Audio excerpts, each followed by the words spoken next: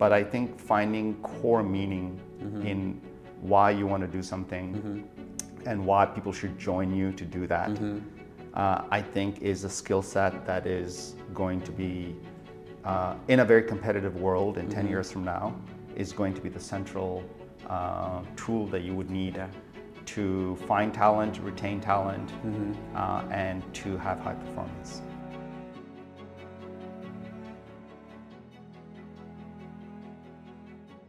Welcome everyone. Today we will be talking with Vikram, who is on a mission to help build 1 million new businesses worldwide. He's the founder of Draper Startup House International, a global chain of startup houses around the world. He's going to accomplish this mission by building a new category in hospitality, a global chain of startup houses which combines micro communities, micro campuses, and investment houses. Come and join us as we chat about future disruptions and how this will impact the way we lead teams.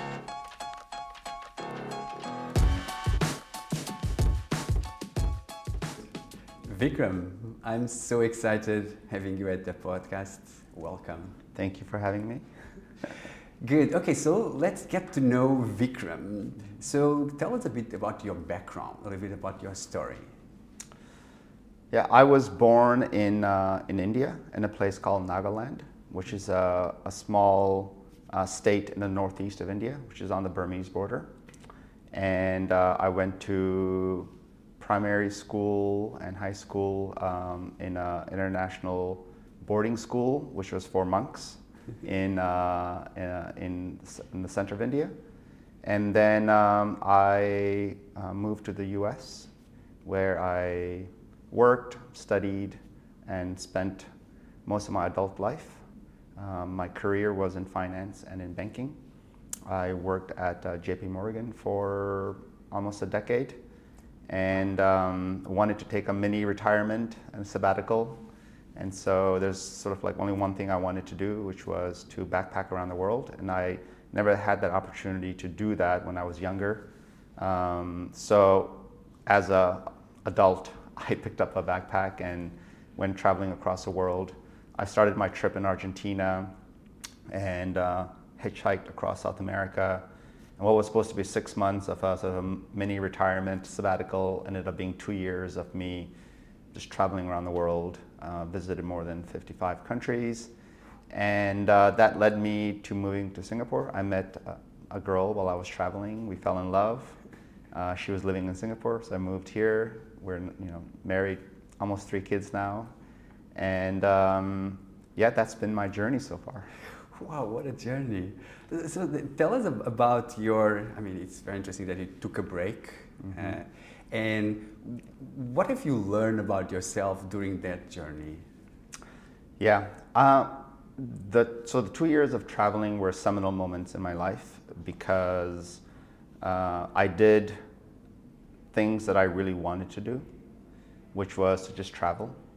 And initially when I started traveling, I had an agenda.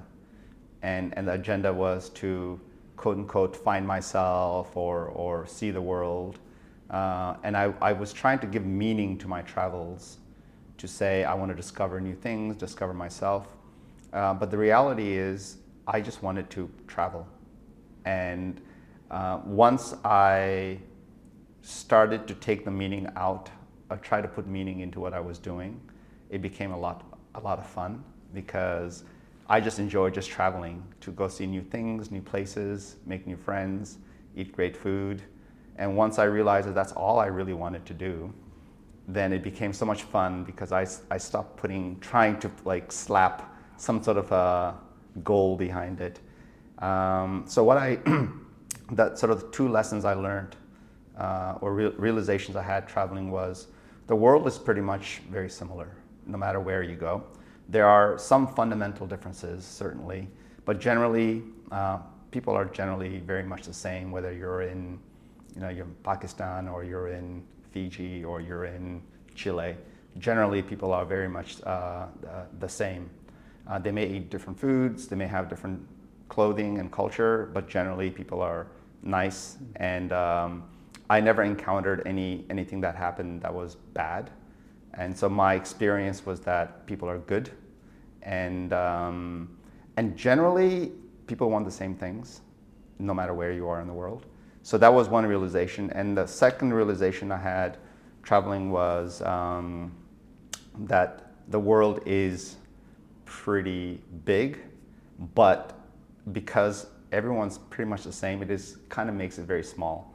And so now that I'm doing a business that's a global business, it helps me sort of from a perspective wise in terms of the fact that the world is big, but once you travel the world, it actually becomes really, really small in that sense, which is, for me, it helps me with my thinking that the world is actually relatively small. And so today, today you are an investor, you run a VC, mm-hmm. right? How did you get here? Yeah, so it is an interesting journey to becoming a venture investor, because that was not my, I would have never imagined when I was 18 or 17 years old that's the environment that I would be in. It sort of happened organically. Mm-hmm. I was always very interested in investments and finance generally, even when I was very younger. And so as time passed, I became interested in how companies are built, what companies are built, why companies are built, and who builds them and why they build them. So I became generally interested in sort of generally that thought process. And so I think being an investor really helps you fulfill that curiosity, because that's exactly the questions you're always asking. So that's sort of one aspect. The second aspect is I was always very interested in how the whole world works, and hence traveling around the world. And now as an investor, we're investing all around the world. Mm-hmm. So we're investing in Africa, in South America, in India, in Asia. And so it helps me understand how things are working just from a geopolitical perspective, from cultural perspective in different parts of the world. So I think a lot of it is just sort of curiosity that has translated into what I'm doing now, and that sort of helps me sort of keep the curiosity alive, I suppose. Wow. Okay, so you see, where you are, you see a lot of different businesses, different geographies. Can you give us some context about what is happening today, let's say in the startup world? Mm-hmm. Yeah, it's actually a very fascinating time to be alive, I feel, because there are some really fundamental shifts and changes that are happening today that may not have been happening 10, 15, 20 years ago. And I'm speaking of this from a perspective of like early stage companies and people building new companies, as opposed to sort of the corporate environment. And what I am observing globally is that more and more people are building companies, more than ever before. And this is a big shift, I feel, because I think in our parents' generation, maybe company building was very much maybe focused on very traditional things that we knew, like restaurants and sort of traditional businesses. But I feel like in our generation now, there's just a lot more risk-taking happening, a lot more people starting new ideas, new companies all around the world. So that's a huge fundamental shift that I think is a very interesting, it has a lot of implications to the future of the world. Yeah. Like what? That's a very interesting. What do you think are the implications into the world of that shift? Yeah, I think the implications are very powerful, because a lot of the challenges and problems that we have in the world, people will, as people build more companies to try to solve those problems, we're going to have a lot more solutions to problems in the future, whether it's in food, or whether it's in an environment, whether it's in politics or government. I think there's just a lot of challenges that we have, and the more people enter the market to solve problems by building a business, it's generally the best way to solve problems. And so I think the implications are our children are going to have a lot more tools and solutions for the problems that we have today, which we may not have today. Wow. I love that. It's great. I think it's a fantastic time to be alive. It is. It is. And what have you observed? Like, okay, now there's a lot of people. Trying to solve problems. What do you see normally? What are the biggest challenges that entrepreneurs are facing in this new world today? I think the challenges are building a business is difficult regardless of whether you're in 2022 or whether you're in 1980. I think generally challenges are similar because it has to do with risk and conviction and the will to do something different. So I think those challenges are maybe not changing that much, the fundamental challenges. But I think the new challenges that are happening in today is that because everyone's super connected, everyone knows what everyone else is doing, everyone knows of the ideas being developed all around the world. I feel it's a lot harder today to come out with new original ideas. I feel as we observe all the companies being developed around the world, that a lot of them fall into various different shades of gray, where it's incremental improvements in sort of things that we already have or similar things that being developed around the world. That the idea of originality is actually very difficult because everyone's very much aware of what's happening. And so I think that's maybe a curse and a boon at the same time. But to see truly innovative new ideas being developed is generally just more difficult. And so as an investor, we're always looking for the new ideas, right? The new innovations, the uniquely new things. And generally, I would say that's like 1% of what we see. So that's a challenge, I suppose, but it's also a great opportunity. So now, when you are evaluating a company, so tell us a bit like what's your thought process to evaluate if the company is going to succeed and it's a good investment. Yeah, so Draper Startup House Ventures, which is the fund that we run, our mandate is we invest very early. So we're generally the first check into a company. So it's very hard for us to evaluate. The cycle is very long. Yeah. It's at least 7 to 10 years until you see some sort of financial return. And so the cycle is very long. So we have to have very long-term thinking. And generally, where we have found success is in outliers. In companies and people who are sort of not in the mainstream but are really doing things as outliers, because maybe if I step back a little bit, there's a lot more people building companies, which also means there's a lot more people investing in companies. Yeah. So today, there's a lot more angel investors in the world. There's a lot of more micro VCs around the world. There's just a lot more people investing in ideas all around the world. So the competition is also with other investors. And so generally you would see that a lot of the capital goes into the 90% of things that people understand are sort of mainstream.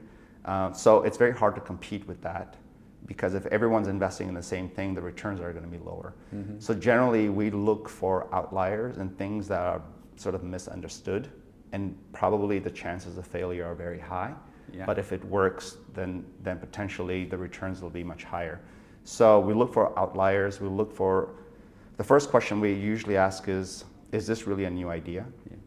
Yeah. Is this well understood or misunderstood? So generally that's from the industry perspective is one of the things we look at. Wow. That's very, very interesting. So now in the podcast, we always talk about people in terms of teams. So when you look at a startup, what do you evaluate in terms of people? How do you know from a people point of view that they're going to succeed? Yeah. I think the people aspect is probably the most important aspect of our thesis as we're investing. Because we're investing so early, ultimately you could have a great business plan, you could have a great idea, but it's the execution, it's the people who are executing the idea. So understanding the people, I would say, is the majority of our effort and time. And it's a very hard thing to do because people are very difficult to understand generally. And so like we try to understand like their true motivation, like why are they doing this? And a lot of times you'll see that once you get to the bottom of the motivation, a lot of motivation is generally superficial. And so if the motivation is superficial, the chances of that not working out is very high because when times get tough, people give up. And so I think understanding the true nature of motivation of why someone is building this is an important component. And I think that's a very deep, it can get very deep because understanding true motivation, then you have to understand the person, like why are they doing it? What is their background? What is the reason why they're doing this, right? So that takes you back to a lot of the history about the people. And then also, the most difficult thing to try to understand is people's will. Like how strong is their will to make this happen? And generally to see that, only time can tell because the chances of things being very difficult is like 100%. And so how do people behave when things get very tough? You have to have very strong will. So motivation and will is a fundamentally human emotion and a human element, which is something that we try to sort of observe and understand. And what have you observed in terms of these startups? Some good practice, what like the good startups are doing in terms of team management? Do you have any example, or can you share with us what has been working in terms of team management? Yeah, you're an expert in in high performance teams and that. So I think generally I see two buckets of things that are happening today. So the general management practices that we can read books on, right? These are well understood things that you can learn in school. You can watch lots of podcasts, and you can sort of read management practices to help with high performance teams, right? And you talk to people about that all the time. The second bucket, so this bucket is very important, certainly. But the second bucket that I think is maybe not so talked about and is something that I am very interested in is how do teams find meaning in what they're doing? And I think the idea of high performance generally has to break down to your identification with whatever it is that you're trying to do. And how strong is your identity with whatever it is that you're trying to solve or build. And I think that fundamentally comes down to meaning. Like, do you find strong meaning in what you're doing? And that's just a very philosophical and deep topic. But that is something that I'm observing today in the startup communities around the world. I think generally people are looking for meaning, especially the younger generation. I'm seeing a huge shift in people leaving well-paying, big companies to start their own companies. And I think they're doing this because everyone's sort of seeking for an identity and a meaning to what they're doing. And I think I've observed that teams who can actually identify the meaning and rally people around that meaning have a natural proclivity to like do well because it comes naturally. It's not a top-down, framework. It just sort of comes naturally because people identify so strongly with it that their performance comes out automatically without having to sort of artificially lay out some sort of a framework on top of the teams. It sort of organically comes out. So in short, I think I'm always trying to identify, and this relates to the motivation, like what is your motivation to do this, and how strong is your will and meaning to embark on this journey? Because if you can get that right, then I think performance will sort of naturally happen as a consequence of that. Wow. So for you, like maybe this is the same, another perspective of, so what is a high performance team for you? Yeah, I think high performance teams generally, as an investor, I think certainly would be a very simple proposition, which is building a company that can be a useful company that is a sustainable company that has a good business model, that creates impact in the world, and then certainly provides returns for the capital that's invested in it. So I don't think I think it's a very simple outcome, which is this a meaningful company that's going to be solving real problems in the world, we can see whether or not it's working or not.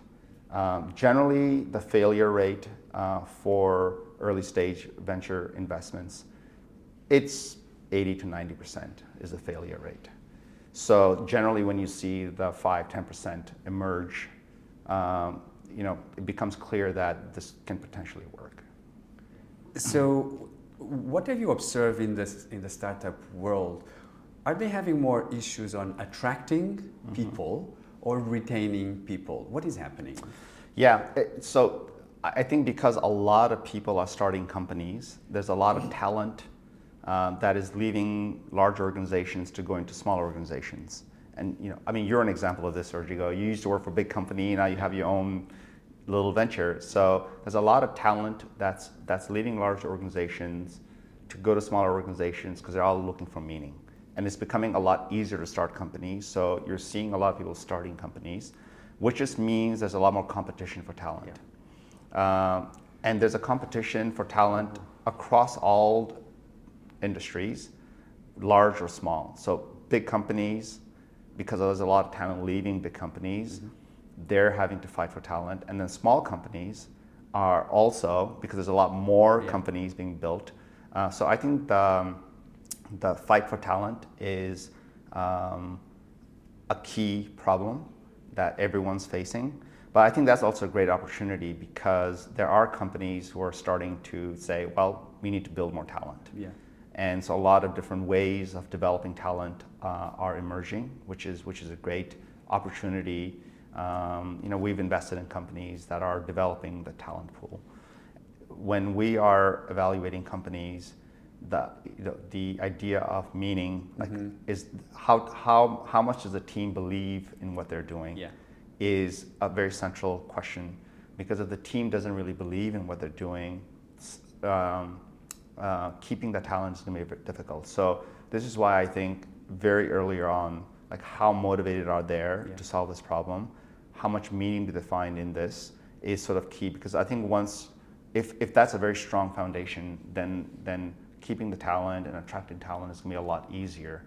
So we see what we observe is if there's a startup that goes out and raises a lot of capital to solve something, let's just call it like quick commerce as an example. There's nothing wrong with quick commerce. It's a great industry to be in. But because they've raised so much capital, it's going to attract great talent from big corporations to come and join them. But then you'll see that because there's not a lot of meaning and belief in what they're doing and a lot of motivation, generally there's a lot of churn in that space. So the churn generally happens, I find, in companies where there's not a lot of meaning in the sort of the core team, in believing that what they're doing is worth doing, regardless of the ups and downs. Oh, so what if we look at the future now? I think you observe a lot of trends. Like, can you tell us what are you going to see in terms for the next few years? What are the main trends that you are observing?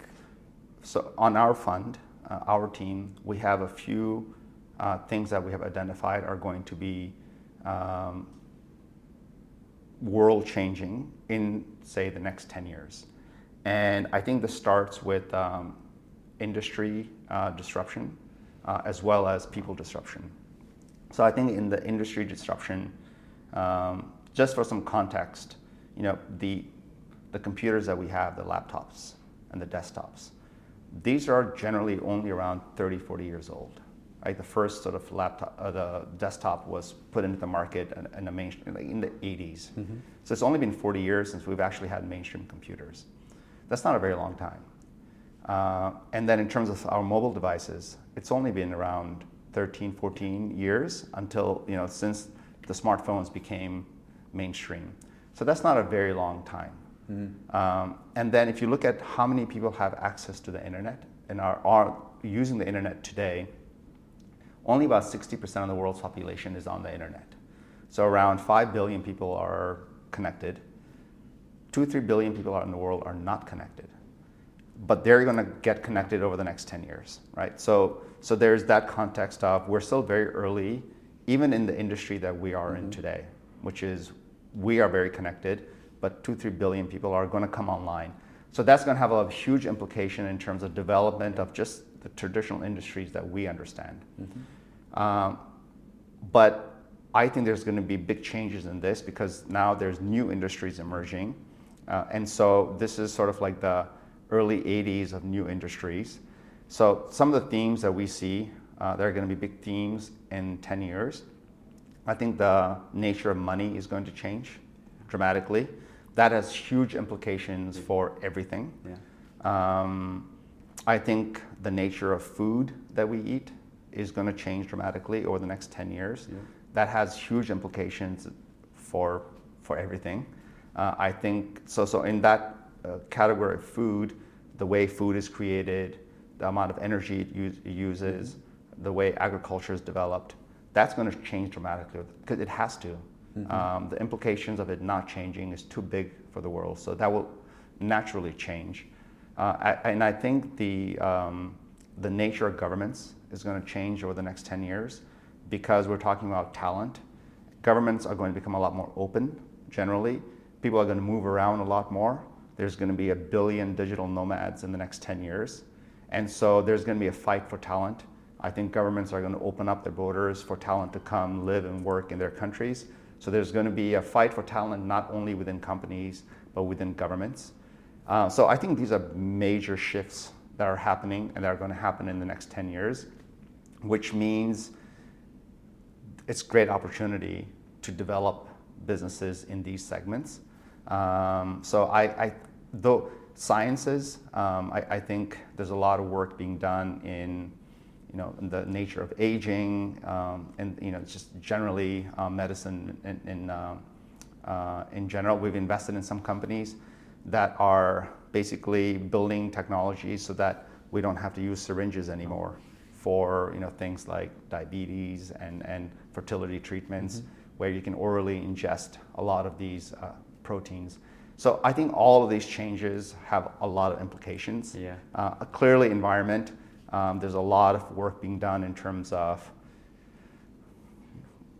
trying to fix the environment. And so, I think the next 10 years we're going to see a lot of innovation, a lot of people building things. And I think it's going to be a great place for investors to try to find these outliers who are going to make these new industries come to life. Oh, so you started by saying today you see a lot of people looking more for meaning. That is one. You see more people investing in their own business, starting their own business. That also has an implication in terms of we are tackling more problems, which is the positive side. But on the same side, we're going to see a huge disruption in many industries. So, what would be your tip for someone that is now starting the business? Like maybe from the business point of view, what is your tip? But also from the people point of view, what do you suggest? So one of the observations that we have made over the last 5 years in the people side of things is that, and this is maybe even more, it's more relevant to like entrepreneurs and startups that we observe. The observation has been that people are becoming a lot more spiritual. And I think this is regardless of religion. So this is not a religious comment. Regardless of whatever religion people are in, people are incorporating a lot more health and wellness and spirituality into their life, whether it's through meditation or what they eat or just more general awareness of being more positive. So there's a huge sort of shift happening in people incorporating some component of spirituality in their lives. And I think that has a huge implications for how people behave and sort of their thinking that changes alongside with that. And it's an interesting observation. I don't have data points to this, but we see that people are just generally in our communities around the world a lot more people are becoming vegetarians, a lot more people are becoming much more health conscious, and so I think that's just going to evolve, and so I think that's going to change the way people think about what they do, how they do it, and why they do it. So we'll see how that trend holds up, but I think that it is a much larger trend, and it has a much higher implication than we think, because that essentially changes the way people and teams interact with each other. So that's one observation. And then secondly, to your question on like what I think people should focus on to build high performance teams within startups, I think ultimately it's coming down to trying to figure out how to find meaning in what you're doing and how to rally the troops or the people to fight for that meaning. Because whether it's products or services that come around that can always change. That will always change, and you would always have to innovate around that. But I think the core essence of why you're doing something and your identity and meaning to that, I think that is a central piece of, I suppose, strategy.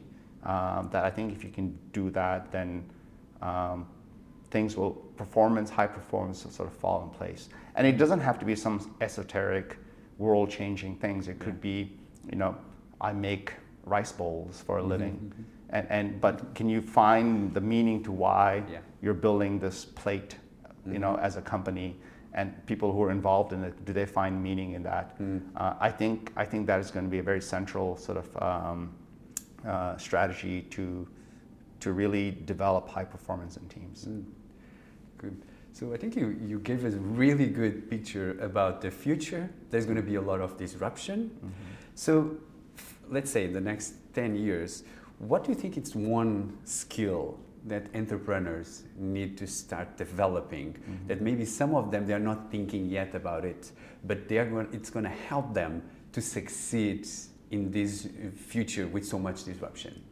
Yeah, I think it's the same answer that I've been giving, which is I think the skill to really identify the why and the meaning behind what you're doing, and then to rally the people around that meaning, I think is going to be, that's a very difficult skill set to have, because that basically means it has to start with you. As the leader of the company, you have to figure out who you are, why you want to do something, and find meaning, strong meaning to that. And I think that's a skill set that is larger than life, because it is not a management tool that you can learn. It is really a whole life. You have to figure out your life, essentially. But I think that is fundamental. Everything else around that is just a management tool that can be developed. But I think finding core meaning in why you want to do something and why people should join you to do that, I think is a skill set that is going to be, in a very competitive world in 10 years from now, is going to be the central tool that you would need to find talent, retain talent, and to have high performance. Wow, I think I could spend much more time here with you. I love the conversation. I think you had so much value. I learned so much about what's happening today, the context. You gave us a good context in terms of what's happening, the trends, but also I think your big message is about focusing on the why, on the meaning, and then bring people together with you around that why. That's, I think, your main message. Well, thank you so much. It was such a pleasure.